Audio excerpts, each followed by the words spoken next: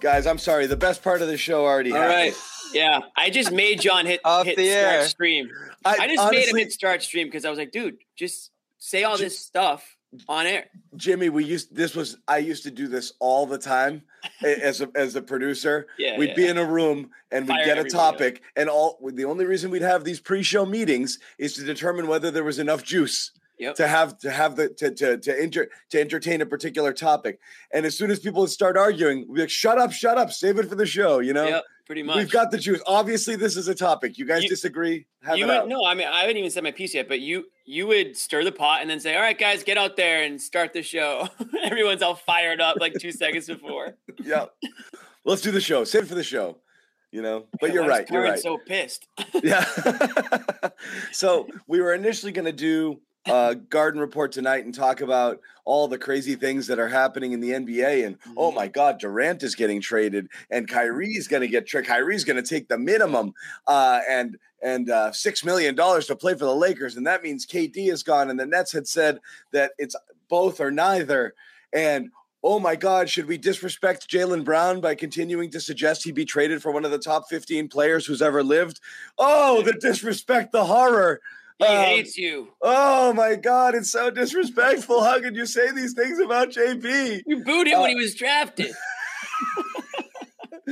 Stop disrespecting JP.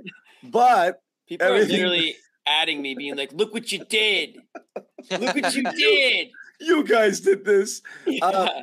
But then it all blew apart about an hour ago when Kyrie Irving, decides to opt in. To his $37 million. He showed them, right? So brave. I mean, did you see that statement?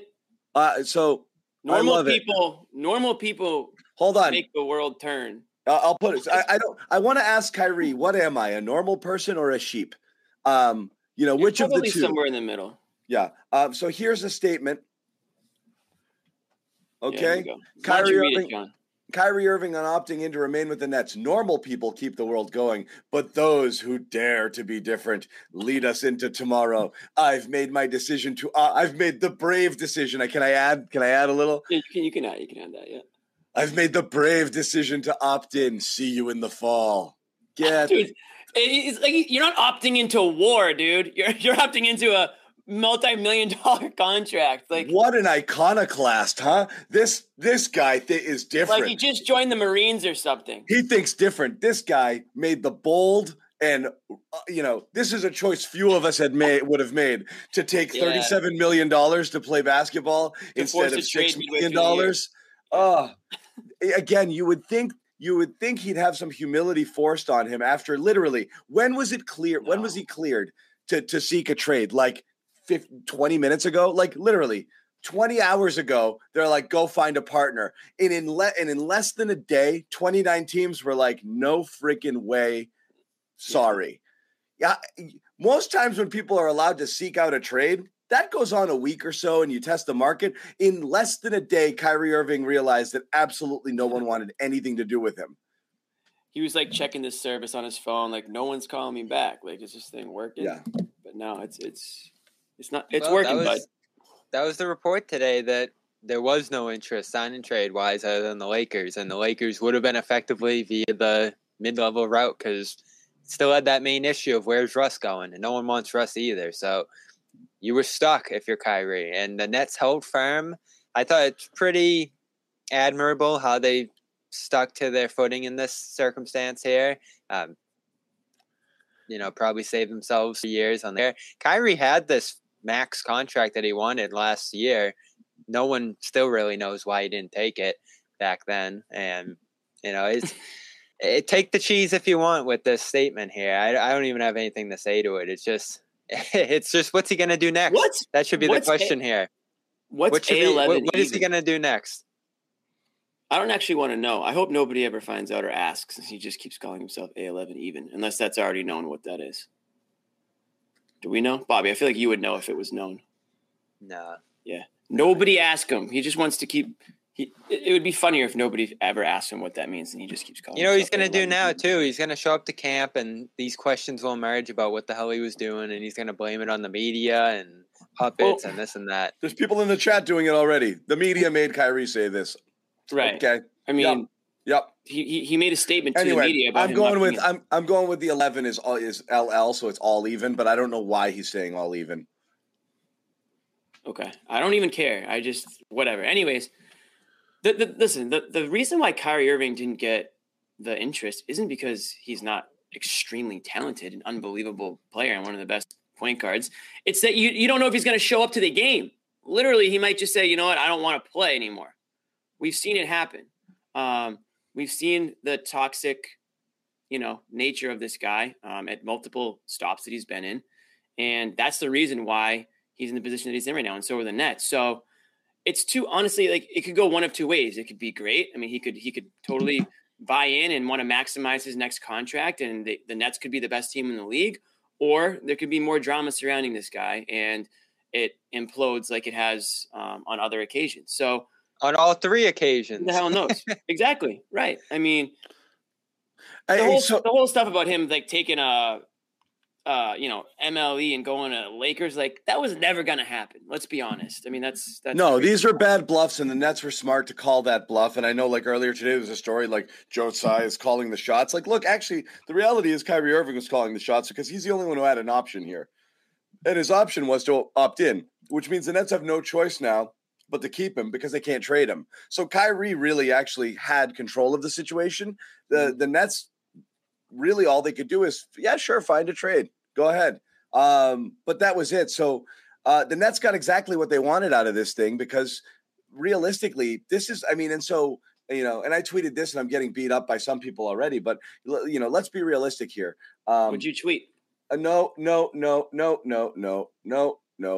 3-year-old about to walk in here. Can't have it. 4-year-old can't have it. Come on in. Come on in. I tweeted that, it's fun to bash Kyrie and all that, but the reality is another good team just entered the chats here in the Eastern Conference, whether or not people want to accept it or not.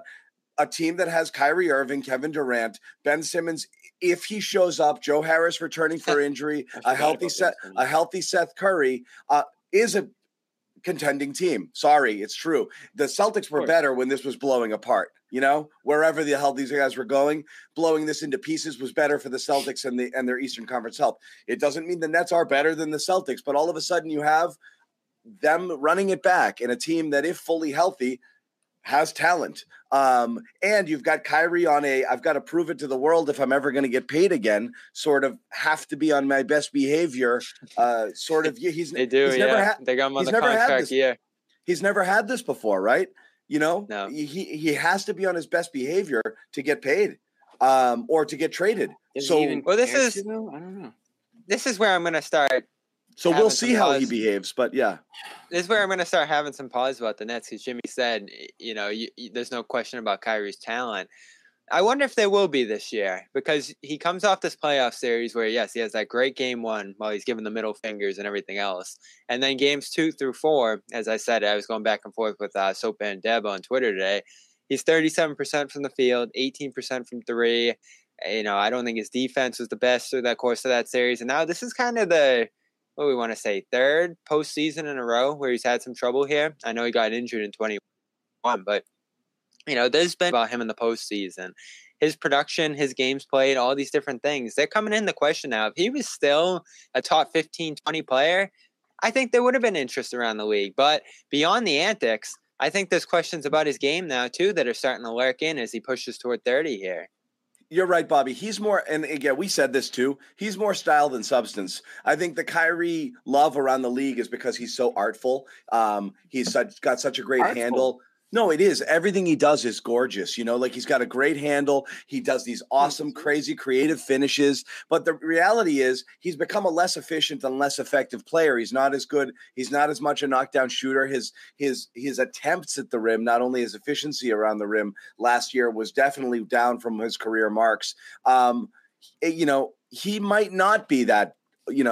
Everyone sees him and just sees all-world talent. He's an NBA player's favorite type of guy because of the style of game that he plays. But he doesn't – I definitely agree with Bobby that I don't know that he's as good for your team as what you see in terms of the, just the flashy talent would lead you to believe.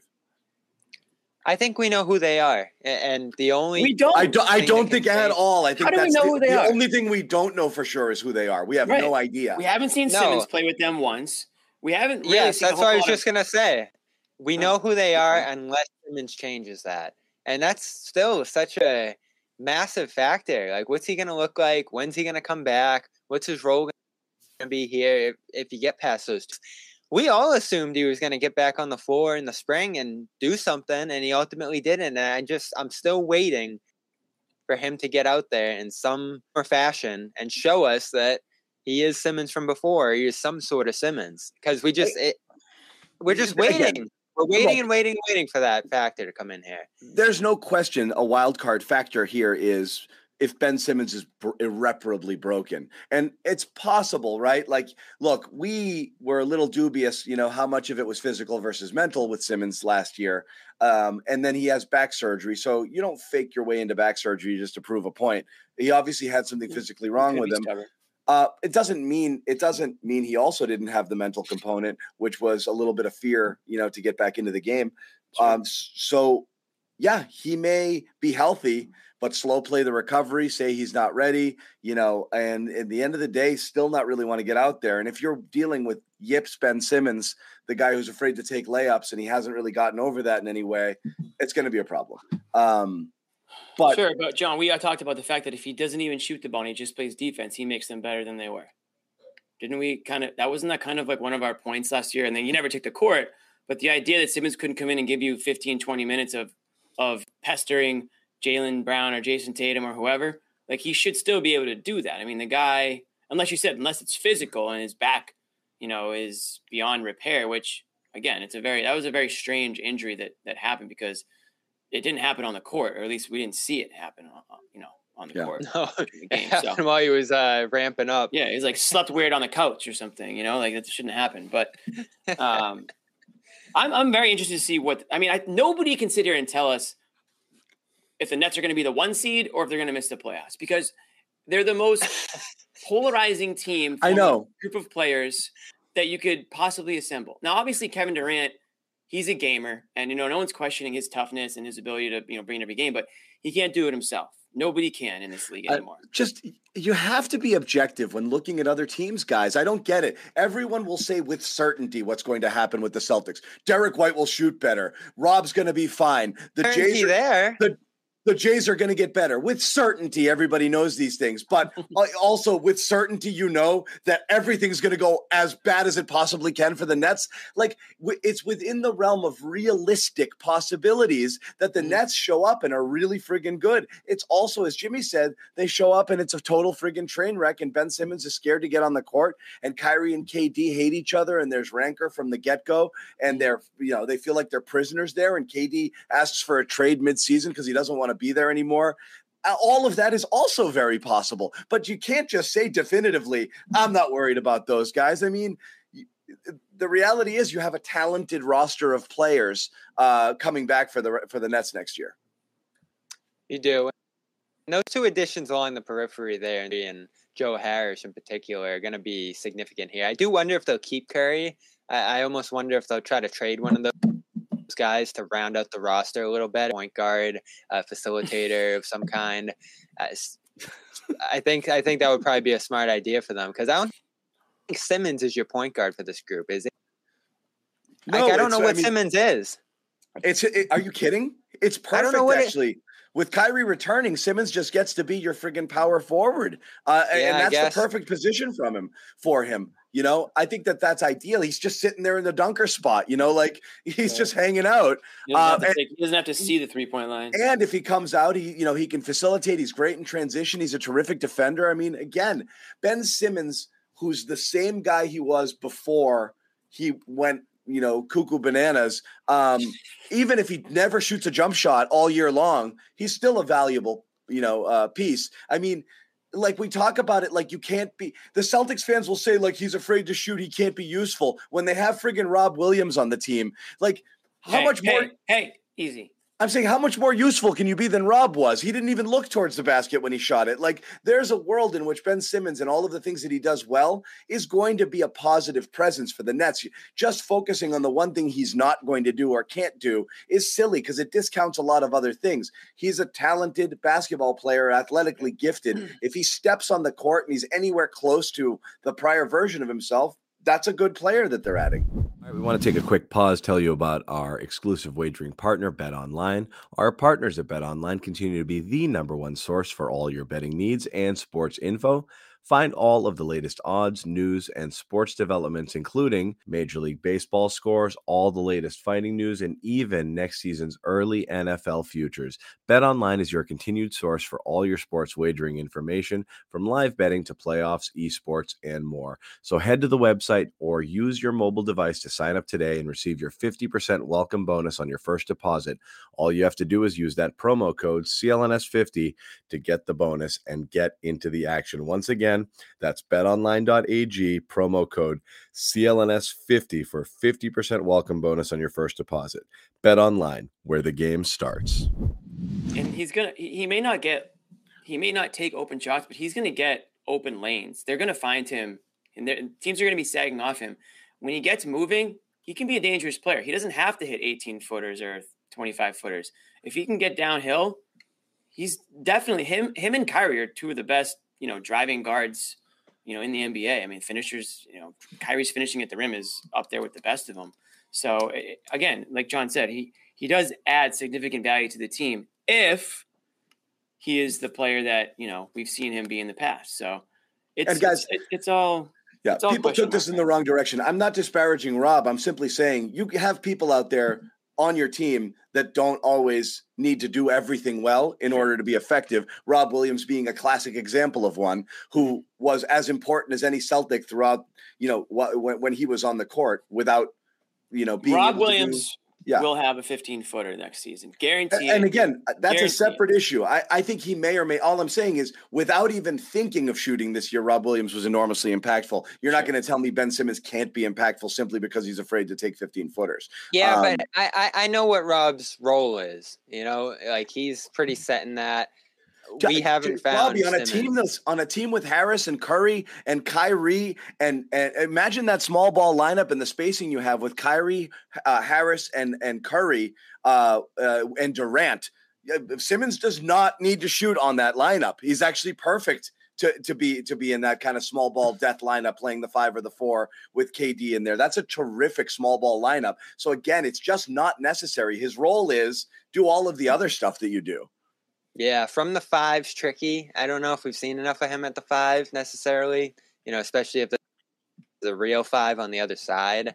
I just have to see it. Like, point guard for him hasn't worked out ideally. The dunker spot role, and I know it's a different situation in Philly, not ideal for him, especially if you don't have the appropriate spacing, which was surprisingly an issue for Brooklyn last year. It should be better with Curry back, should be better with Harris back. Defensively, you think you're better with Simmons out there, but again, I don't think there's been enough of a emphasis on that there necessarily, especially with this coach coming back.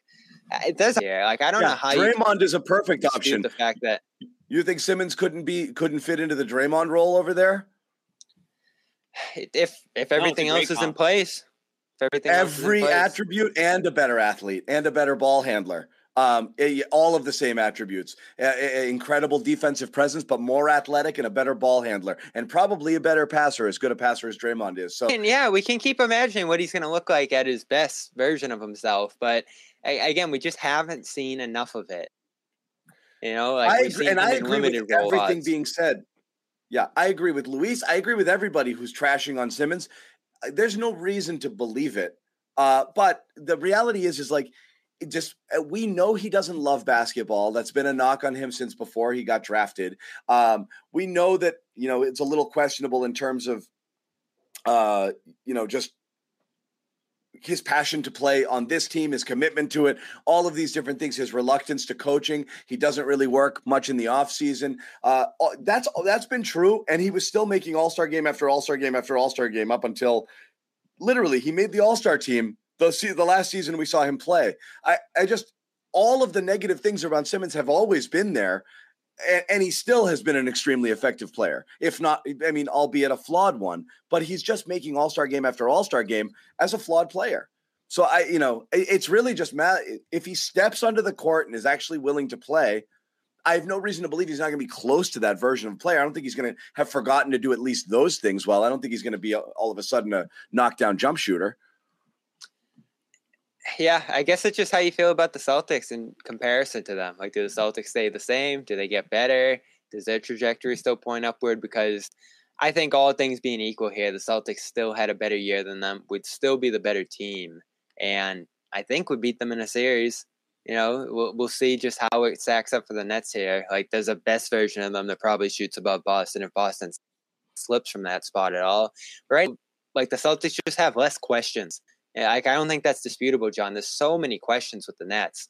Like, you can say if this, and this, but we just don't know. We know with the Celtics. We know who they are.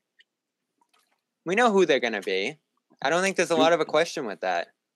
I mean, you have a snapshot. You know who they are when they're, kind of operating at a super high level, which they were for the majority of the second half of the season and through the postseason until the very end. So, yeah, it's just, as Brad said in his kind of exit interview, it's fragile, both in terms of, bringing in some supplementary pieces and how those fit. As we said, we thought the entire world thought Dennis Schroeder was terrific. On the court, Dennis Schroeder did some positive things. Reality was the fit was really killing them in a lot of different ways. And so there's the fragile balance, moving a piece out. I always talk about like that baseball's a totally different sport, but when the Sox traded Nomar back in the day, they replaced him with a lesser player, but the overall benefit to the team was significant. So yeah, you don't know how pieces fit. The other thing is you just don't know coming back, like the ifs. Al Horford, does he have that kind of season in him again? 1 year older after this many minutes? That's asking a lot. Derek White, we're just assuming he's going to be better, but you don't necessarily know.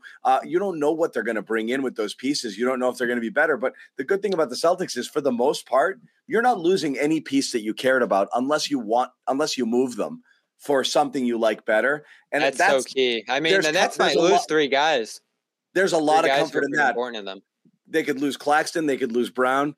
And who else? Patty Mills. And Patty Mills, exactly. So there's a lot of comfort in that. The Celtics can run it back, and then they just have to perform much in the same way. And you're expecting some internal improvements. Yeah. I'd love him in Boston. I don't know. It's going to be interesting to see who they can swipe. Bruce Brown, from most of the things I've seen, is going to command some dough. Nothing that the Celtics can do. It's whether or not the Nets will pay him that, which they could. Like, they can just keep ramping that tax bill up. I'm going to be interested to see what kind of decisions they and the Warriors make on that front. Seems like they're both just going to keep pushing that to the sky because they have no limitations that Boston might possibly have here. But there are some other guys I think that you could potentially swipe from teams that are trying to save a buck or two here, or that just aren't willing to expand their tax payments. Certainly Atlanta is going to be in that. And Memphis, are they trying to create cap space? Maybe a couple of guys shake loose there. I don't know what the hell San Antonio is doing, honestly. Like, I don't know which one of these directions you want to go, John, but there's a lot of really interesting stuff happening around the league. So we are going to talk about Let's talk about Murray, and I don't really understand it there. And I'm curious your guys' opinion on what the hell's even happening and why he's being dangled in the first place. We'll also talk about the TPE. I want to hit on a Brad comment from earlier in the week as well, when he met with the media to talk about some stuff. But first off, we want to tell our good folks at home about one of our sponsors. And what I will say is I want to tip my hat to the Garden Report peeps here. Quite a few of you, and we've seen the receipts. The fans here have given Com a try based off our endorsement. Quite a few. And fans are getting in their zen. They are getting in their zen, and I'm very pleased, obviously, because it's huge for us when people do support our sponsors. Com is one that's been with us on and off for the last year plus, and I think they like the Garden Report. Ooh. Yeah, dude. I mean, really. This is just the main. You like the woods? This is just when you open up the app, you're already like taken into another world. Yeah. Okay, guys? So we haven't even clicked on anything yet. For those of you who are, uninitiated, who haven't taken it again, Calm is one of the number one wellness and meditation apps that you can get out there on the market right now, and you get a tremendous deal when you shop through us. So just to let you guys know, trying something new we know can be intimidating. Meditation, you've heard about it. Don't know if you want to do it. What we're telling you is it's worth it. Give it a shot. We've partnered with Calm. It's the number one wellness app. It's a great way to improve how you feel, reduce stress and anxiety through guided meditations, improve your focus, curated music tracks, rest and recharge with Calm's imaginative sleep stories for children and adults. There's daily movement sessions designed to relax your body and uplift your mind. Jimmy just played some of the nice kind of sound effects, rainforest, whatever it is, ocean, really calming stuff. So sleep if you go stories. to most important thing for us is if you go to calm.com/garden, you get the special offer of 40% off a premium subscription. So again, check it out, calm.com/garden. Try it. There's over 100 million people around the world already using Calm. It is worth it. It's worth your time, and it's definitely worth exploring this discount because it's 40% off a premium subscription when you do go to calm.com/garden. So again, go check that out for us. Guys, let's pivot here. What do you want? Where do you want to go to next? Let's go to Murray. We already mentioned it. Let's go to Murray. Okay, let's go to Murray. Okay. Let's go to Murray. So what do we know, Bobby? Murray's on the table. There's apparently deals out there. One that's involving the Hawks with Gallinari. The latest one I heard was I can't figure this out. Gallinari and 3 firsts. They seem to want here.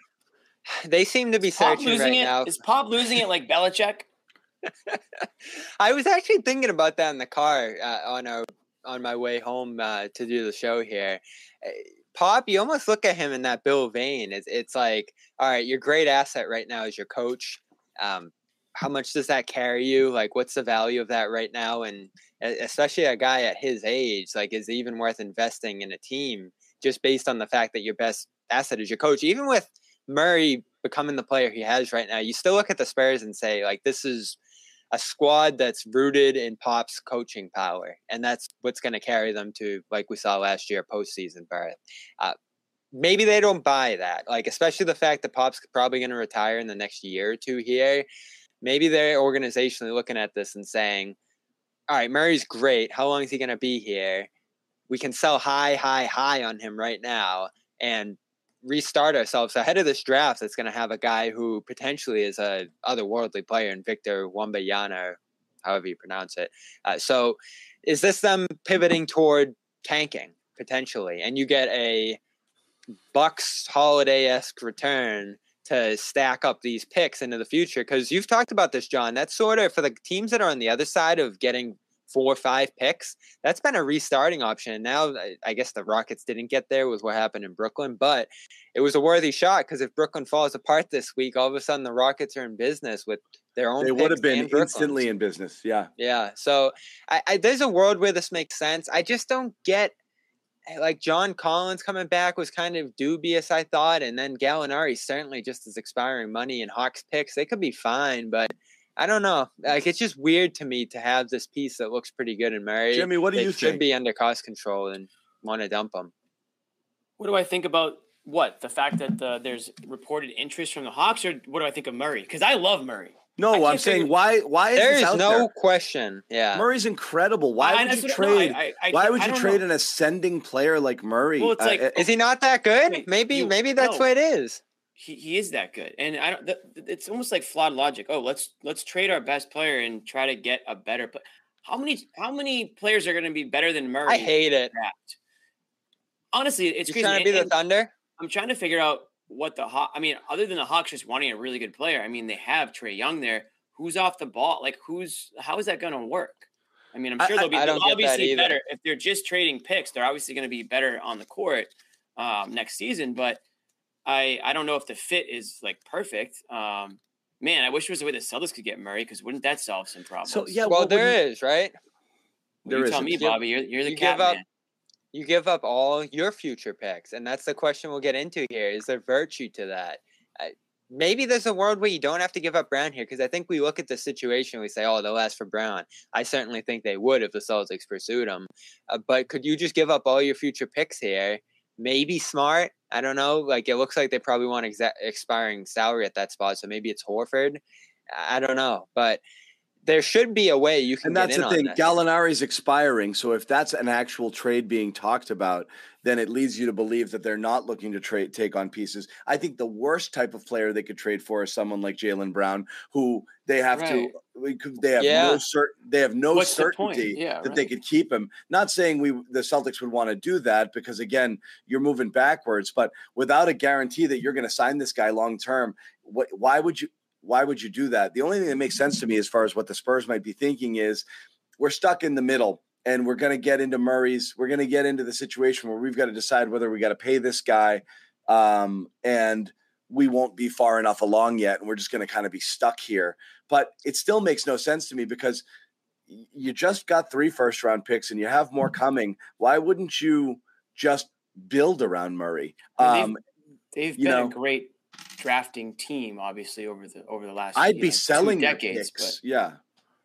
But I can't figure out why. I mean, is Pop trying to? I mean, this guy's not going to coach forever. Does he want to get some talent in there and make a playoff run, or does he want to hand over the keys to somebody in the middle of a rebuild? Murray is a free agent 2024, so 2 more seasons. The Spurs were one of the surprising teams here down the stretch, and I mean, the fact that they were even finished where they did. I mean, a lot of people thought they were going to be a bottom feeder team all year long. Bobby, I can't hear you. I think did you mute yourself? Can you hear him, John? No. And he's gone. But I mean, my point stands. Even though I can't get Bobby's response, I mean, it seems like the Spurs were kind of on the upward trajectory. And yeah, do they have flaws in their roster? Of course, they weren't expected to be as good as they were. I just feel like Murray's one of those players who's still improving. He's a young guy. He's on the up and up, and I don't know why they would give up on him unless they know more than we know. I don't know if is Murray sold on San Antonio in the long run. I mean, some of the same questions we've asked about Tatum and Brown over the years is, do they like it here? Like, are we sure they want to re-sign here? Maybe those are the things that they're asking about Murray that we aren't privy to. But. Well, I don't really know. Is Bobby just going to stare at us, or is he? Do you still see him? I think we lost him. Oh, he's there. We can't hear him, but I can. We can't hear you, Bobby. Bobby, why don't you get out and come back in, bud? Why don't you just go do that for us? A little connection issue there. Why don't you just go do that thing? Why don't you just go? You know what? Just take a breather. Take a powder. I don't get it. Take a 5. What I would say is, I don't think there's another person on the planet who'd be better suited to play with the Jays here and on this team. So to me, my favorite 2 people a year ago that I would have sold out for were Lonzo and Murray. Murray's an even better fit for sure. Those are 2 guys I loved. So you have to think that if he's available, I mean, the Celtics should be exploring. I mean, it's Brad's job to explore that option. I mean, maybe Jaylen is off the table. You're talking about guys. You're talking about a guy who can defend, who has the size here. At the point guard position at 6'4", to play in this type of defense. Right. Everything about him is ascending right now in terms of just all of his stats. He's an excellent passer. He's so Bobby. Got him. Let me hear you. Me? Yes, we got you. He's such a perfect fit. If he truly is out there and the Celtics aren't doing everything in their power to get him, then that's a massive mistake. And that's a thing. That's a thing where everything you need, literally everything you need, and that's a thing I would overpay to a point just based on. You don't have to mess around anymore after that. You're good. And you're happy because. How much more tinkering do you need? You get the Jays exactly what it is they need. You get another player who fits in perfectly with this team. It's tremendous at that point. And then you probably look to ship off salary and players, even if it's at a loss, to contain your costs a little bit. So I think Smart might be a casualty. Obviously, if you could offload White, it's something you would expect. But them to try to do. I mean, how much easier would it be to try and get Murray if you hadn't done the White deal? You get an extra pick. They had to have asked about Murray before they got White. You'd have expiring in Richardson. You would have had an extra draft pick. Heading in. Obviously, at this point, you would have taken that pick. a pick swap that you've already given away a few years from now. It's just, I don't know. And people are saying the easy thing people are saying is Smart and 3 first rounders. I cannot understand why a team that's looking to rebuild it'd be Horford would bring on Smart. They wouldn't. No, you can trade him into the TPE. Well, I can, John, but anyway, that's a different story. It would be the TPE. So it would be straight relief and picks. Yeah. What's Smart going to do? Carry them to the NBA Finals, John? I mean, I still think they're going to lose a ton of games. 27. You can do straight up because 8's a swap, right? Guys, 6. I know we have the TP. All I'm saying is, why would they take that? Again, just for the chat, we know we have the TPE. What I'm saying is they're looking for not taking on salary. So right now, anyone they're looking to deal with, they're looking for, obviously with Gallinari, they were looking for an expiring sort of deal. Right. Celtics don't have that problem. They have a TPE. He trades right into that. We know that. The idea of moving Smart there makes no sense. Why in the world would you pay more money to Marcus Smart than you are Murray for 1 year longer instead of just keep Murray? It's silly at that point. Like, you don't need a player like Smart. Doesn't it possibly help that you did the deal with them, though? Because they own that 8 pick. Maybe you could adjust it to, it's just a straight up pick in 28 if you need it. Like whatever mysterious or not. Whatever sequence that needs to be. Like you could say to the Spurs, all right, 28 isn't a swap anymore. You just own 28 or something like that. Like it might help that you already have done this deal with them. You didn't send 28 somewhere else. You sent it to the Spurs. I don't know. It's concerning that you don't hear anything at all around the Celtics about this, but sometimes that's a good thing, right? Like the rumors could be stuff that was already done in the past, and you don't on the Boston front with San Antonio. Except last season, we didn't hear anything, and they did nothing. Would you take Murray? But here's the deal: you can get Murray, but you have to take Romeo back. Do you do the deal? Are you kidding? That's reason I do the deal. John would be doing backflips. John wants Romeo, and I guess you can throw in Murray. That would be part of John's demand. I would call it the Romeo trade. Oh yeah, we know you would. I know a lot of people would rather have Richardson than Murray. There's a lot of that going on in the chat. You can't tell me that they didn't obviously really try to get, or not try to get, but they didn't ask about Murray at the deadline before settling for White. I mean, come on. This is what's so confusing. Murray was available.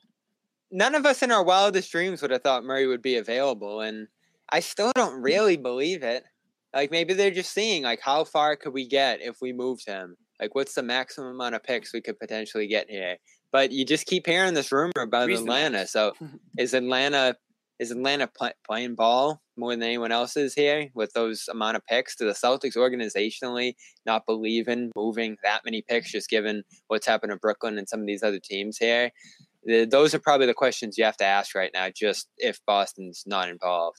And I'm for it. John, I know you're leery. Like, you don't normally like giving up that many picks, but this is the guy to do it on, right? Well, I just like, again. Would you do 3 picks and 2 pick swaps, John? So that seems to be like the standard, right, of what you're looking to do, like of what teams want. They want that control of your pick over the course of 5 years. So if you tank, right, if you go to hell, then they own you. And obviously that's really risky. I don't know. That's always a tough call. It's always a tough call. If you knew, it's better than giving up Brown.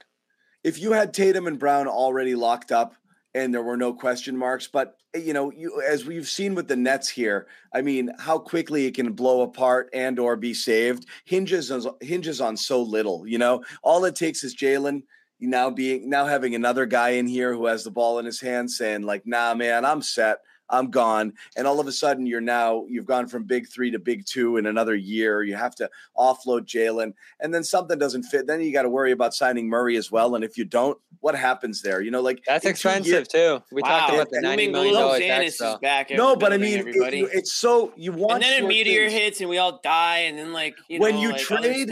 No, when you trade deep into your future, you want to know the people who are coming here are committed long term. When there are question marks, it lowers the price tag. So somebody who's coming in with only with 2 years left on their deal, and you have to make a decision on them quick, that's tougher to deal that far into your future. So, I think San Antonio asking for that type of deal you're asking for a Harden deal without a Harden level talent and without any certainty that they're going to be there long term. I think it's asking a lot. So if I were to guess why San Antonio is doing it at all, just to see if somebody's desperate enough to give him the bag, give him everything. I don't think they're actually interested in moving Murray. And I think you set a price so ridiculously high that maybe you just get one team come knock in and say, I actually would do that. Like if Bobby were the GM, I actually would do that. And it'd be like, okay, then we'll come into my office, So that's kind of what I think is happening here. I think it's pretty steep price.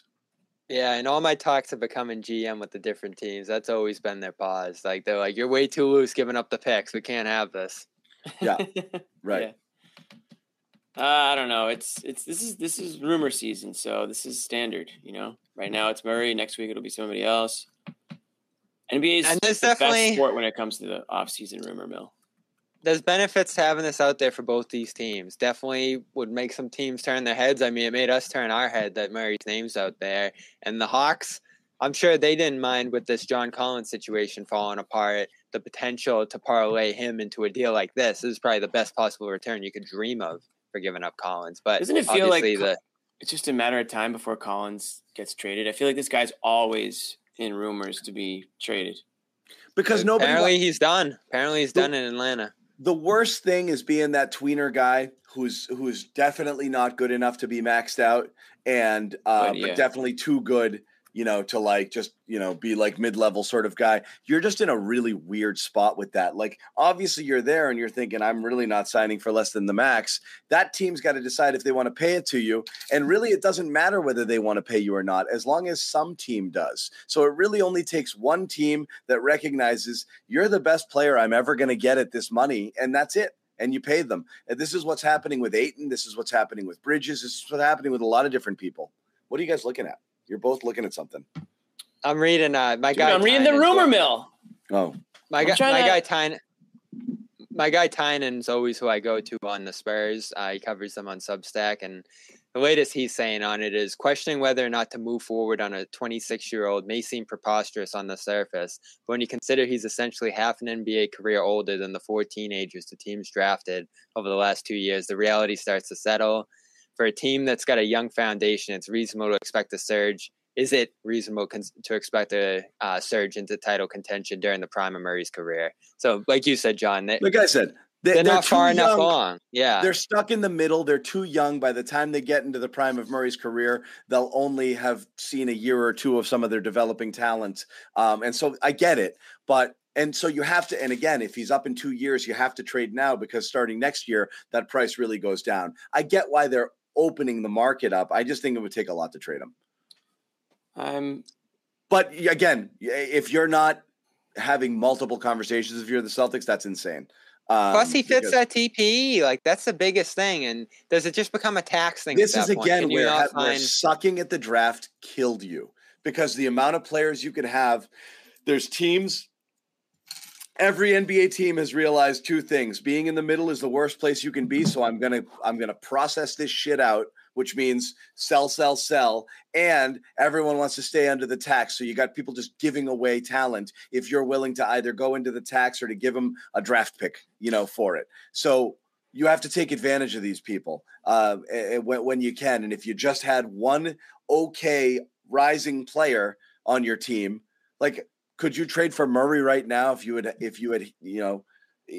even like Smith was awesome. Even a Sadiq Bey type, Yeah, probably. Bey and a couple firsts gets it done, Like a player of that caliber doesn't even that seems to be where the Hawks are stuck, right? Yeah, you're not even talking Maxey or something like that who really hit for you, or Desmond Bane. Like a team like the Grizzlies that have. And if you had those guys, you wouldn't need to make a trade. Yeah, which they already made a trade. No, those are the kind of guys the Spurs would want, not someone who is gone in a couple of years or significantly expands their payroll. And this is the thing I like. They don't want somebody on their second contract. Smart for picks for Murray for TP. This is the type of trade I like a lot. You see some baseball teams do this. I've seen Oakland do it. I've seen Tampa do it. You give out one prospect for picks, but you ship something else out. You ship out picks for somebody else's prospect. This is, again, what you would probably see. That's the question, too, here. What becomes a smart if you get Murray? Certainly. You shop Could they play together? Probably, but that might be the way you do it. You shop him to recoup assets, and because you have a redundancy in White and he's harder to trade, it would have that you've got to find a way to trim a little bit of payroll because you'll get very expensive very fast. So yes, I would think you would try to ship Smart for a pick or two if you could get him. Let me ask you guys this. Moving on from Murray here, if we can. If the price for Murray is too high, which it sounds like it's pretty high, what about my good friend Malcolm Brogdon in Indiana? So I haven't heard about him. No one's mentioned him in the chat. Another available guard at a much, I would imagine, smaller price tag. He's being rumored to be traded. Right. I just mean the cost acquisition cost. Yeah. I feel like he's an underrated player. Somebody that could fit in and fill a role here for the Celtics. But that's just me. I know I'm a little biased because I'm a big Pacers. You're a big Pacers fan. Sneaky Pacers, and I like Brogdon a lot. He's a great free throw shooter. You never have to worry about Jaylen Brown or Jason Tatum going on the line and missing a technical free throw if he's out there on the court. Yeah. And he's a facilitator. He's a two-way player. I know Brad Stevens loves him because he's spoken very highly of him in the past. And I wonder if there's just maybe a little interest there behind the scenes. I just don't know how you get him.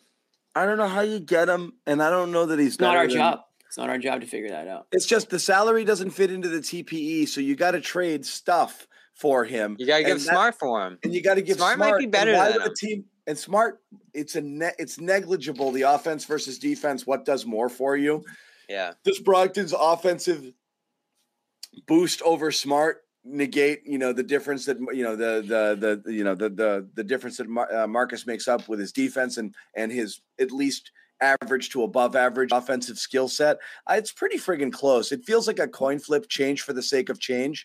And also, again, if you're Indiana and you're shedding salary, why are you taking on long-term salary at the same dollars? It's just an impossible trade to make. It's an impossible trade to make. It's the kind of trade because they don't want anything you have because it's all tied up for the same dollars long term that Brogdon is, give or take. What is he, 21 million? You're talking about Smart and White being 17, 16, 17, 18. Why would they want that? They're just swapping players in the same money. This is the kind of trade we would have discussed if the January Celtics never left. If that was just the Celtics the rest of the way and they finished the year in the play-in and we're kicking around. What were we kicking around back then? It was like Smart and Rob for Brogdon and Sabonis. We were just like trying to swap teams just to see if it would fix itself. Now the Celtics are a finals team that showed they work. So there's no reason to just get off Smart and change for the sake of change. I like Brogdon. Think it's enough upside. If you could just, I like Brogdon too, but sometimes it's just not the spot. But if you could go to the grocery store and just grab a Malcolm Brogdon and just add him, hell yeah! Like you put him in there, you find out the fit. I'd be comfortable starting him and bringing Marcus off the bench. I'd be comfortable seeking of moving people. I don't think a trade is realistic because just simply there's nothing you can send over there that gets him back. I mean, I guess you could send Al. Get a third team involved, John. Get creative. Three-team teams. You're right. Team trades happen a lot in the NBA, more often than any other league by far. So I'm not completely ruling it out, but yeah, is it complicated? Sure. He's also not. Again, I think like the grass always looks greener on the other side. He's not like a floor general like people are looking for. He does a little bit of everything. He's a Swiss Army knife. He's a good defender, but not a great one. Yeah. He's smart. Right? Like you'd be looking at him and more injury concern on top of it. Sometimes I think these guys that people fall in love with, these names, they're not as good as people make them out to be in their mind. And it's the opposite. Like I think people around the league look at Smart and they're like, wow, that guy's amazing. Like I'd love to have him on my team. But they don't see the limitations. They don't see the limitations that we see every single day. For some reason, I'm being asked this question specifically to me, so I'll ask you guys. Is Grant Williams a bad athlete? I don't think anyone in the NBA is a bad athlete. Relative to other NBA players, where does Grant Williams' athleticism rank? Yeah, it's down there. He's a little clunky. He's a little clunky, I would say. Got better. I don't believe that this is something I even said about him being a bad athlete, but like Yeah, he can't jump and he can't really run. Probably during the dog days. That sounds familiar. Sure, yeah. But, I mean, I don't even think it's much of a question. We said a lot of hurtful things back then. That was probably the least mean of them all. It's not much of a question he's not a terrific athlete. I didn't even think that was debatable. It's whether or not he could play basketball at this level. But anyway, it was just a funny thing that I've been asked a couple times. I like bringing up Grant. This guy's had that on his wall. Like, I got to remind John in 6 months. I mean, he's almost objectively a bad athlete by NBA standards. I don't even know why this is a question. Yeah, I mean, let me ask anyone who watched like that. Did he look like a good athlete for a lot of the times he was out there? It's pretty low. Yeah. Everybody who plays basketball is a good athlete. Their hand-eye coordination, being able to catch and shoot, that's athletic. But simply in terms of leaping and speed and this and that, yeah, Grant Williams is on the low end. You see a couple. He should be able to. He's 6'7". A couple of those plays, he put the ball on the floor. Yeah. I don't know about that level, but we'll keep trying.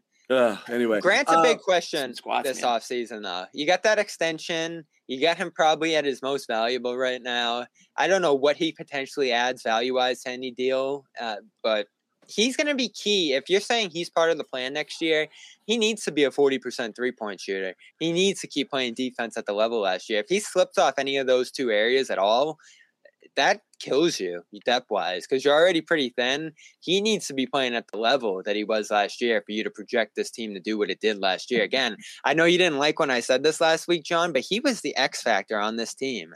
Like, he swung everything. When he was playing at his best, they were that team that won Game 7 against Milwaukee. When he was at his worst in Golden State there, they were a much worse team, offensively especially.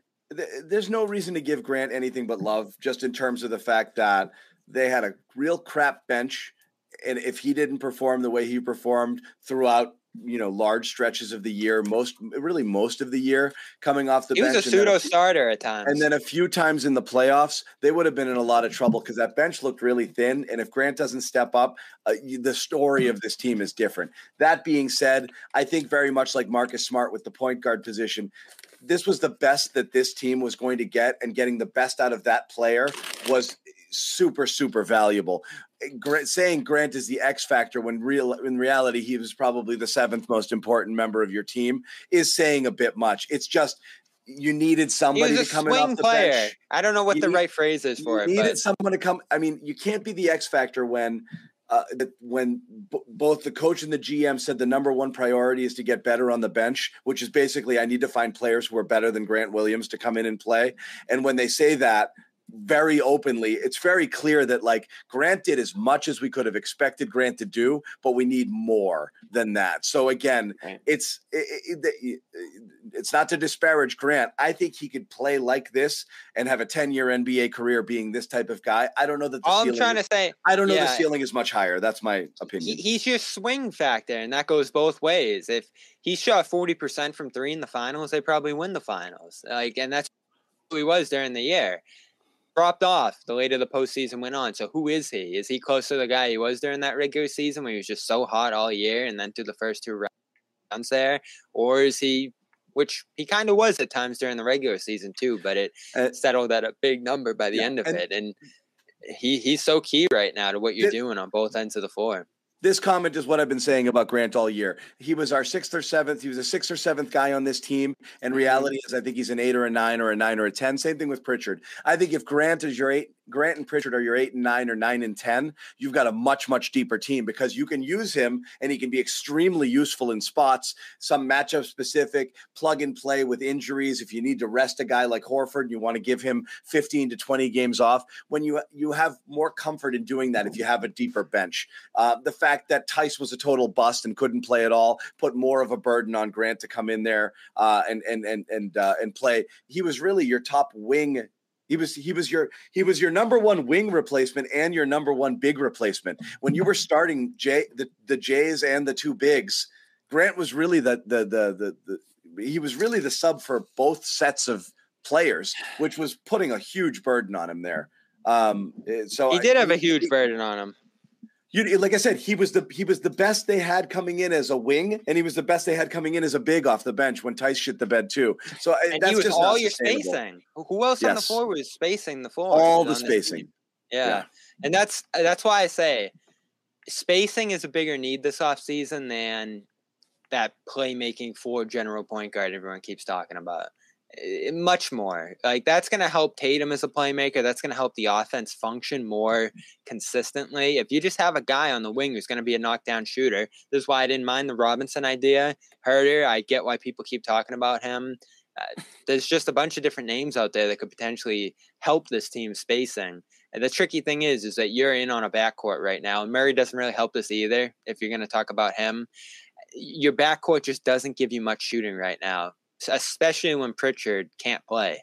And if you're talking about the bench right now, swapping him out wouldn't be the worst idea in the world, just because the coach doesn't seem to trust him to have a full-time role. And what good is that if you're competing for a championship right now? I like Pritchard as much as anyone, but he's got to be able to play every night and play 15, 20 minutes. He's not that guy. Well, I thought it was Schroeder's fault that Pritchard couldn't play. Couldn't succeed. He had a nice run. Again, I believe in Pritchard more than Ime seems to. I would have played him a lot more. Well, every time he went in the game, he bricked 3 quick shots, and Ime was like, all right, that's it, that'll do, Pig. That'll do. That was the Neesmith approach, too. Yeah, pretty much. Well, Neesmith, you had an idea that might happen. Pritchard, you hope there is definitely a lot of team to potentially do this offseason, just about how much they're willing to expand the salary. And that's what I wrote about again on Saturday. You've been sounding this alarm as much as anyone, John. How much is this team willing to pay? They have a significant advantage if they decide we're going to be the team that dives deep into the tax. We're going into the tax. I don't care. We're spenders. Because a lot of other teams offload their money and try to avoid it. Again, if other teams are trying to cheap out or tank, you've got to be there to capitalize. That's the market. You find that soft spot and you strike. That's where you get better. If you don't have the draft picks and you don't have the young, you don't have the capital, you don't have the young and developing players on your roster right now, you have to throw money at the problem. It's their only advantage. You were alluding to Brad's comments on Thursday, and they were worrisome. Yeah, that's the thing is all when you say, well, you can read it 2 ways. Brad did say, and Bobby and I are listening in on the, the press conference there, that, we know what it is and we've been thinking about it. And, if we use it and we don't know if we'll use it, the TPE. And that was the first time he entertained the possibility of it not being used. And look, I get it. Celtics are in a little bit of pressure because it expires when it does. And teams know that they have to use it or lose it. So they can kind of bully them a little bit. If they're only in negotiations with one team on one player, they can really set the market there. Cause it's like, if you don't use it, you get nothing. And they have to know that. So Brad has to leave open the possibility, at least publicly, that, hey, shoulder shrug, if it didn't work out, so be it. But you also wonder, what is actually being said behind the scenes? And do they really have the ability to use the full exception? My prediction for what happens here is that they don't, is that they use part of it. But then they offload some other salary somewhere else, and so they're not heavy taxpayer teams. So I see if they use if they use this, they might use 8, 9, 10 million portion of it, but not all of it. Let the rest expire and trade somebody like Grant, who you're going to have to pay in a year. So you might be taking one step forward, one step backward with something like this if you end up using it. That's my concern. And so that's what they're trying to weigh here. Are you just going to take on the salary just for the sake of taking on the salary? I don't think they're going to do that. And if other teams are like, yeah, but you got to give me 3 firsts also, they're probably not going to do that either. So they are not in an awesome position there. Really, all they can do is take on something. You might have to overpay. They got to take on something another team desperately wants to drop. And if they find something that they actually covet, then they're going to have to probably overpay. Yeah, sometimes you just have to. Yeah. Well, so I don't know. What do you guys think, Jimmy? Overpay for a player that maybe you're that player away from winning a title. I mean, it makes it a lot. It makes it a lot more easier to suck that one up. Yeah, but and without any certainty, Jamie, you can say, "Hey, would he push us over the top? I'm not sure." And again, we could play this game last year. Could they have kept more guys? We all talk. Could they have found a way to not have put Richardson into that deal? Right. Yeah. If they didn't, would they be champions right now? Yeah, they'd be taxpayers, but would they be champs too? Right. And you wouldn't even need to use this if you did that potentially, right? Like then you'd be in a position where you're maybe deep enough. And everyone's saying Richardson for a reason here. I don't think that's the right guy, but you're missing that piece now, and that's what you're looking to get back. And if you don't, got a Richardson back right now, you'd be pretty psyched. You'd be like, "That's pretty good use of the TPE. I like that." Yeah, that's what you got last year, and everybody thought it was good use of it. I didn't love it, but it worked. Well, no, we actually didn't like it at all. We were dubious. Bobby hated it. Yeah, we all hated it. I think he's been playing well ever since. I didn't love the Mo Brown throw in, so that was my stupidity. Didn't we all say that? No, I was he was going to be the least liked player on the team. I was trying to sell him on it. I was telling Bobby, like, hey, 2 years ago, this guy was the future in Miami. Like this guy's got a pedigree. He shot the hell out of the ball out of nowhere. He just had a kind of bad route here after he went to Philly. I will pull the tapes. I guarantee you said that he's going to be the least liked player. No, Bobby, was I not trying to convince you that Richardson is better than you were giving him credit for? No, probably a little bit. You said he was going to be the most hated player on the team by Celtics fans. Well, that's because he loves Schroeder. I will pull the tape. Pull the tape, Jimmy. Amit, get on it. He wasn't capable of saying anything negative about Schroeder, so he had to go to the next guy down. We all loved Schroeder, you damn it. Literally, we called it an off-season saving move. We were totally unanimous on that. They went from a non-playoff team to a playoff team. I know, I changed my mind on it, but John, he's stuck it. He's still because you fell in love with the idea of Pritchard. He's available, John. It wasn't just that. What ended up happening is Schroeder became such an easy boogeyman for all the problems. It was what Jimmy would always say. You can't blame your kids, so you got to blame somebody else's kids, It wasn't Jason who was shooting 29% from three. It was Schroeder was making him do it. It became ridiculous. It wasn't that we loved Schroeder. I thought he was brutal. But the criticism was way over the top. The criticism had gone so far that Jimmy and I had to dig in a little bit. That's what happened. We had no choice. We had no choice. You gave us no choice. You get Tice in that deal, and now all of a sudden it's like, can Tice be part of this team's future? So you're still asking a question at that same rotation spot on the team there. That's another one we have to hit on before this season gets out. There's a million different things you could potentially change about this team. It's going to be interesting if they really tinker along the edges or if they just run it back and hope that it rounds out again. That's going to be the biggest one. And I joke about this. I honestly think, and then Bobby, you and I argued about this. Kemba? Don't do this, John. Just listen. I do not care for Kemba Walker to return here, but I believe that if you made the Kemba deal and got the 13th pick in the draft and Kemba, that you'll get more out of the TPE than you would get with what they're actually going to do with the TPE. That was a free draft pick.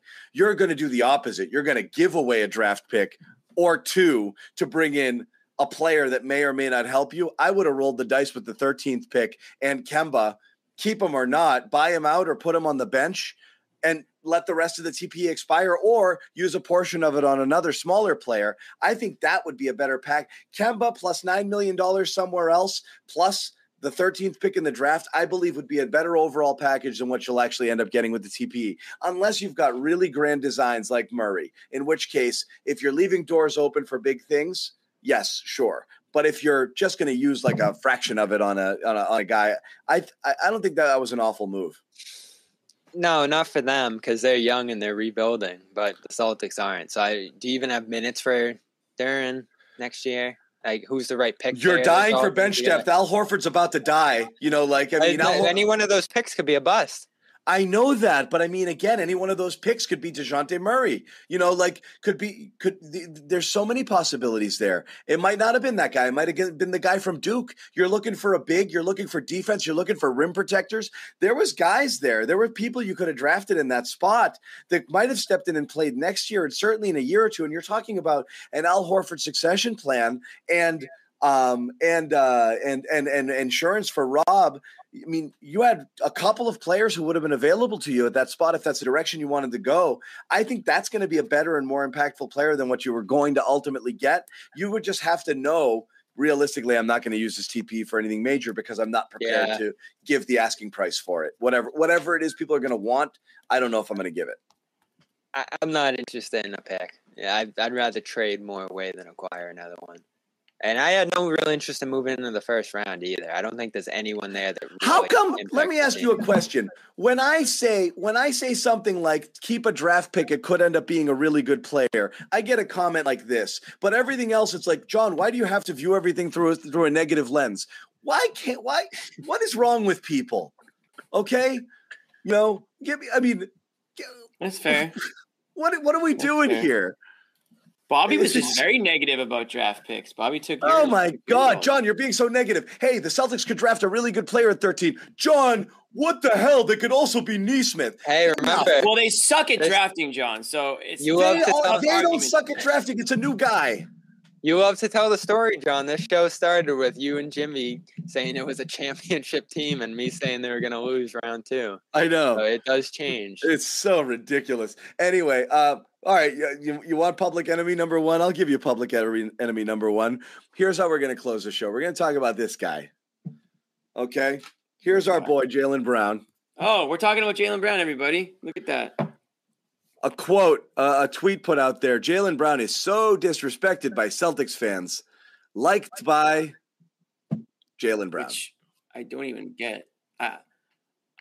Where are these Celtics fans that are disrespecting Jaylen Brown? I think they're literally talking about me. Yeah.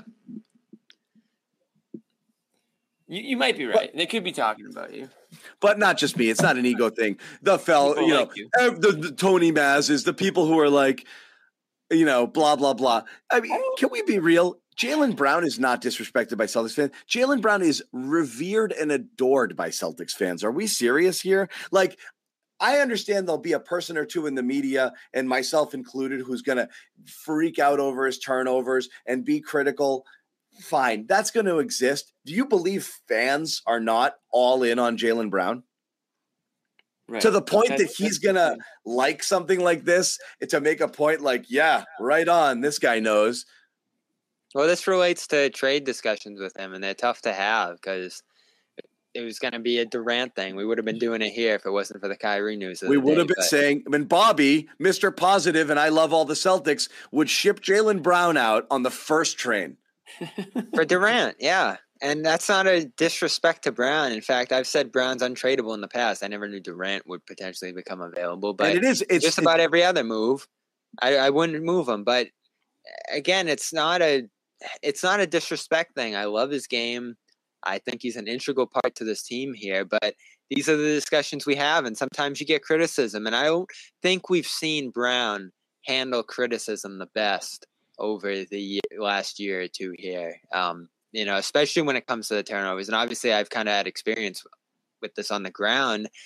The ball control with him, it's a real I also don't want to deal with for Durant, by the way. That's the irony of this whole thing. You guys crapped on me. I do not want to make this trade. If it were available, I would not trade Jaylen Brown for Kevin Durant. Bobby would. The ball control with Brown, it's a real story. And every time you try to approach it with him or even email, like they just kind of tiptoe around it. And like, I think a number of topics when it comes to criticism around Brown, there's, I don't want to say a sensitivity to it, but he doesn't love it, when things get a little critical against him there. And I don't think he that's part of being like a leader on a team, right? Is kind of understanding that the heat's going to turn up a little on you when things get down, or, sometimes your name's going to be thrown around trade discussions. Guys say it's all business. Like, this is just kind of part of the position he stepped into on this team and in this league. And it shouldn't be a sign of disrespect, right?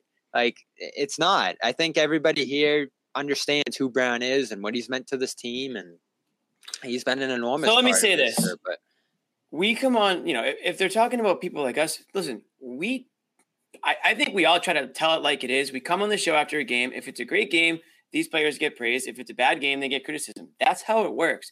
When this team was losing and losing and losing, and it was the most miserable experience being a fan and watching this team, you start talking about potential changes that could be made. And it starts with players who are, great players that you can get something for. That doesn't mean you want to trade the player or you're actively shopping him. But if you can improve your team, if your team is struggling and you can find ways to improve it, that's a discussion that you have. I'm sure that it's a discussion that front offices at least had. Whether or not they came close to trading certain players or not, we'll never know. But to sit here and say, oh, he's so disrespected or he's so underappreciated, or he's undervalued, this, that, and the other thing. I don't know if that's true. I mean, I think there are some games where Jaylen Brown's the best player on the court, and there are some games where he looks completely checked out and he turns the ball over. And we don't need to go over it because we've all seen it happen. But this idea that every Celtics fan disrespects Jaylen Brown, I see more people going to bat for Jaylen Brown than probably anybody else on the team because of this idea that he is disrespected. So we're almost at the point now where he might be getting overvalued by Celtics fans. Never mind disrespected. I mean, how about that for a 180? If I had to pick one, do people is it accurate representation of what Brown does? Is he underrated by fans or overrated by fans? I would say it's actually more likely he's overrated by fans, as many Celtics are, because they love their team and they love their players. So I find this insane. But yeah, of course, there's plenty of people in the media who are going to be critical of things. I guess it's just something you can't do. What's happened since Jaylen Brown liked this tweet? All of Twitter has been lit up with like, "We love you, Jaylen. You're the best. Please don't leave us." I'll see you at the Red Lobster. It's not disrespectful. It's you're right. It's an asset. Is there anything disrespectful about somebody saying we want to trade you? You know who Celtics fans hate? It's Smart. Like, who gets killed more than Smart? The most. They turn on him like that. It's the same people love and hate him in the same 24-hour period, depending on the mood. He has been blown out of town. You need a real point guard. Like, how about the amount of crap that Smart has ate over 8 years here from the fans, like the real fan? Like, I know we're talking about the media here with Brown mostly. I don't think there's been a lot of fan heat on Brown. The fans have been except on when Smart. They booed him, which still bothers him. Let me tell you, Smart, and look at how Smart has handled it exceptionally. I think more often than not, he just goes out there, blows it off, and plays great more often than not. There doesn't really have to be this trepidation over what's being said about you on the outside. And we talked about this before, right? I think this team has an antenna to the noise a little bit more than it should. And this is probably part of being a young team. I think most teams do. It's not just a young team. Kevin Durant's 45 years old and he can't get off his friggin' 12 phones. So like, it's not just Tim. Draymond Green's not a friggin', not getting an NBA standard. Talk about that. And he's listening to like 70 podcasts a day to see if somebody said something bad about him so he can go at him, So like, I think it's a league-wide. It's not a league-wide problem. It's life. People are on. Right. I mean, Jesus, I get notifications every week and they're like, your screen time went up 700%. You've been on for like 45 hours a day. I hate getting them. I'm like, oh, so like, that's everybody, man. Mine's like, your screen percentage is down 4%. I'm like, sweet. It's like you were on your phone 11 for 25 hours. It's like, oh. I love that. It's decreased to 11 hours a day. And I'm like, oh my God. I'm like, oh, okay. Yeah. I tell my kids they can only get 20 minutes of screen time a day. And I'm like, I'm on it for 17 hours. Yeah. I've got my 10-year-old's protesting out the door. More screen time right now. Yeah. Oh man, it's bad. Bad. So anyway, yeah, I left this tweet up here. This is why I don't do the deal. Durant to me is someone who can go off a cliff at any point in time just based off of age. Oh, now he's not available. We don't and an injury history. He's not available. I don't think it's disrespectful to include Brown in a trade. The reason he gets included is he's always been the best asset you felt you could live without in the early days. Now he's literally the only asset you have to potentially upgrade talent if you wanted to get from, someone of his caliber up into the Durant range, so to speak. And so that's the only way that you're going to get a player like that is if you trade one of the Jays. Brown gets mentioned more than Tatum. I'm not certain that that's the right thing. It just seems like the organization, the fans, and most people have really settled in on Tatum being the guy and Brown being the 1A. So every time a trade proposal comes up, the only thing of value that could possibly be talked about is Brown. Everyone wants it to be Smart, but nobody wants Smart for the type of thing that you want to get for him. And that's the problem. So it always comes back to Jaylen. Yeah. And I think in this case, he's in. I think in this case, I saw it as this is the best potential player that the Nets could have gotten for the Nets could have gone for Durant. So that was a real power piece for you. You know, like this, if you were not, it was a sign of respect. It's a sign of respect that if you were to do it, I would not be folding in multiple picks as well. Screw that. Yeah. You're getting a young, still ascending player, and you're giving me a 34-year-old guy that has demanded a trade. You're not getting a better player than Jaylen Brown in this deal. In fact, I want picks from you, you know, like if you had any. So I think it's fun for us to kick this around, but from the Celtics perspective, the real power they have, and we've talked about this and debated it, is that you have these two guys. If Brown sticks around for 10 years, 15 years, like you want to think that this is going to be your core for a long time, and they're going to keep getting better anymore. But go on. Well, yeah. So you need to make him feel secure. You need to empower him. Like whatever concerns he's having right now, I think you have to address if they're there. I mean, this is what we're talking about because he's a free agent in 2 years here. If he leaves for nothing, or even if he just gets uncomfortable with where he's at in his contract year, you're kind of screwed. And this is his extension off season. You're not going to be able to get it done just because the money that you can pay him is limited here. So he's going to go to free agency, unrestricted free agency in 2 years. You have no real power at all if he wants to go elsewhere and start his own situation here. So I think it's been good that the Celtics all along have really hammered that he's not going anywhere. We're not even listening, and I believe them on that. They might have even carried that approach in the KD negotiations just because of the fact that you really got to make sure he stays here. Like, this is the only thing that makes you special is that you have these two players here playing together, rising together. You can't lose him. Even with how awesome Tatum is, I don't think him alone vaults you anywhere. Like, Brown really was the thing that separated them from a lot of these teams that they went against here. Like other teams had their number ones rolling, but they couldn't find their number two. And Brown throughout the playoffs was just rolling as a number two the whole way, I really thought. So big credit to what he did last year. I still think he has room to grow. I still wouldn't trade him for pretty much anyone. I'd probably throw Murray into that group. You got to figure out the other pieces on the roster where they are. But this is what makes you special right now. You have Tatum, you have Brown. Tatum's probably going to be here forever because this is his team, this situation. The worry you have with Brown is that he feels underappreciated and eventually wants to start his own thing. I mean, remember the Bull Pet report from when everything was going to hell? That, you know, he might want to leave no matter what they do at the deadline or what they do here or there. That came from somewhere. So that was about as vague as it could be in terms of the wording of it. Jaylen Brown might seek to think about potentially looking for other options if and when and maybe in 2 years from now. There was not a lot of meat on that bone. Not to disrespect the reporting, but that's a very plugged-in reporter. But that was kind of like it might as well have been worded as it's not 100% lock he resigns. But it's a theme, John. Which of course people know. Yeah, it's a theme we're seeing develop. I see Kanye mentioned in the chat again here. Like there was no mistake that in that Kanye statement, it discussed just how underrated and how underappreciated Brown is. Like I just see this thing being tossed around again and again. Even when I ask him about Tatum getting double teamed, I get double teamed too. Like, it's always been his thing. Yeah. He seems like he seems like he requires a little bit of managing, and I understand it. But like he doesn't like to be singled out. He feels like he's scapegoated too often. He feels like he gets people freak out to his turnover numbers, but ignore Tatum's, and they're actually pretty friggin' close even during the regular season. And so some of it might be reason. I don't think any of us are saying that it's unreasonable approach by him. I understand it, but to affect you to the point that you're going to be like, I got to get out of here, man. Nobody that's like.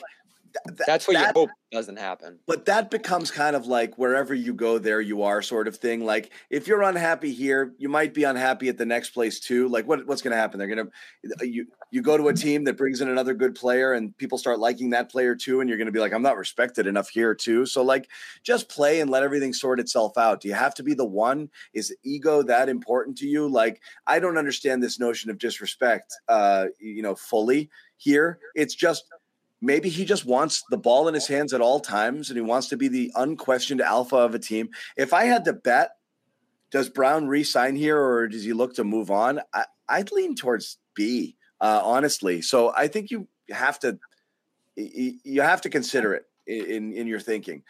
I don't know how you do. I mean, it's obviously not something that's going to be addressed outright, right? Like, you're just kind of hanging on whether or not that's his motive until the day he hits free agency, and you can just be flat out screwed. Right. I mean, he's not going to ever demand a trade. It's just you're gonna have to hope that, like John said, you you have to trust your instinct. If you think he's or not you hope, like resign, Derek says in the chat there, you, winning heals all. Yeah. Then you run the risk of, if you're the Celtics, you're the bad guy. You're the Danny Ainge trading Isaiah Thomas situation, and all the fans get pissed. But Kawhi Leonard left after winning a championship. So again, it's nothing. There's no guarantee. You got to hedge your bets. If you have a really good feeling, loyalty is not what it used to be. I'm not just blaming players. It's both ways. Teams will throw you to the wolves too. So the loyalty this is why that finals loss. This is why that finals loss was a little bummer, right? Because you're young, but you do have a window, and that window's Brown. So your first of 3 shots here at it. Yeah. So I don't know. We talked about everything I think we're going to talk about here. That's it on a night where, again, to recap the highlights, Kyrie Irving opts in. And that was kind of the major story of the day. And there's still a lot percolating around the idea of a potential DeJounte Murray trade. I think we all agree here, Celtics, if they can, should be looking to get involved. Yeah. Thursday, 6 o'clock. Free agency starts on Thursday. We will be back with a show. Oh, yes, we're doing a show. Is it this Thursday? Next Thursday? This Thursday. This Thursday. We will be back with a show. So make sure you keep it here. And also, please support our sponsor, the #1 wellness app in America, over 100 million users, calm.com/garden. Go there, receive a 40% off premium subscription for, again, a terrific sleep and meditation app that we all use religiously here at the Garden Report, and that's no lie. Jimmy can't get it off his phone. He stopped listening to us. He's just been listening to Calm for the last 15 minutes. I can't hear you, so. So that's going to wrap it up. Again, it's Jimmy Toscano, Bobby Manning, John Zanis with the Garden Report. Thank you guys for hanging. We do appreciate it. Please support us by subscribing to our YouTube channels, telling your friends about this coverage. If it's something you enjoy, the more the merrier. We really grew our audience again this year. We've been doing this now since the bubble, and so we pop up every time there's breaking news. We'll be doing probably 2 shows per week throughout the off season. So you'll still get plenty of stuff. And if, of course, there is any breaking news, we'll make sure to hop in here immediately and do a live broadcast. So subscribe to our YouTube channels, hit that little bell, turn on your notifications. You'll be notified every single time we go live. You can follow all of us on Twitter as well. And we will let you know, of course, when there are going to be live broadcasts and other content on the channel, as well as Celtics CLNS on Twitter. So we'll leave it with this. I don't know if this is for us or for the chat, but I'll just assume it's us. Yeah, probably both, to be honest. Just a whole big toxic community we got here that we all love. Yeah.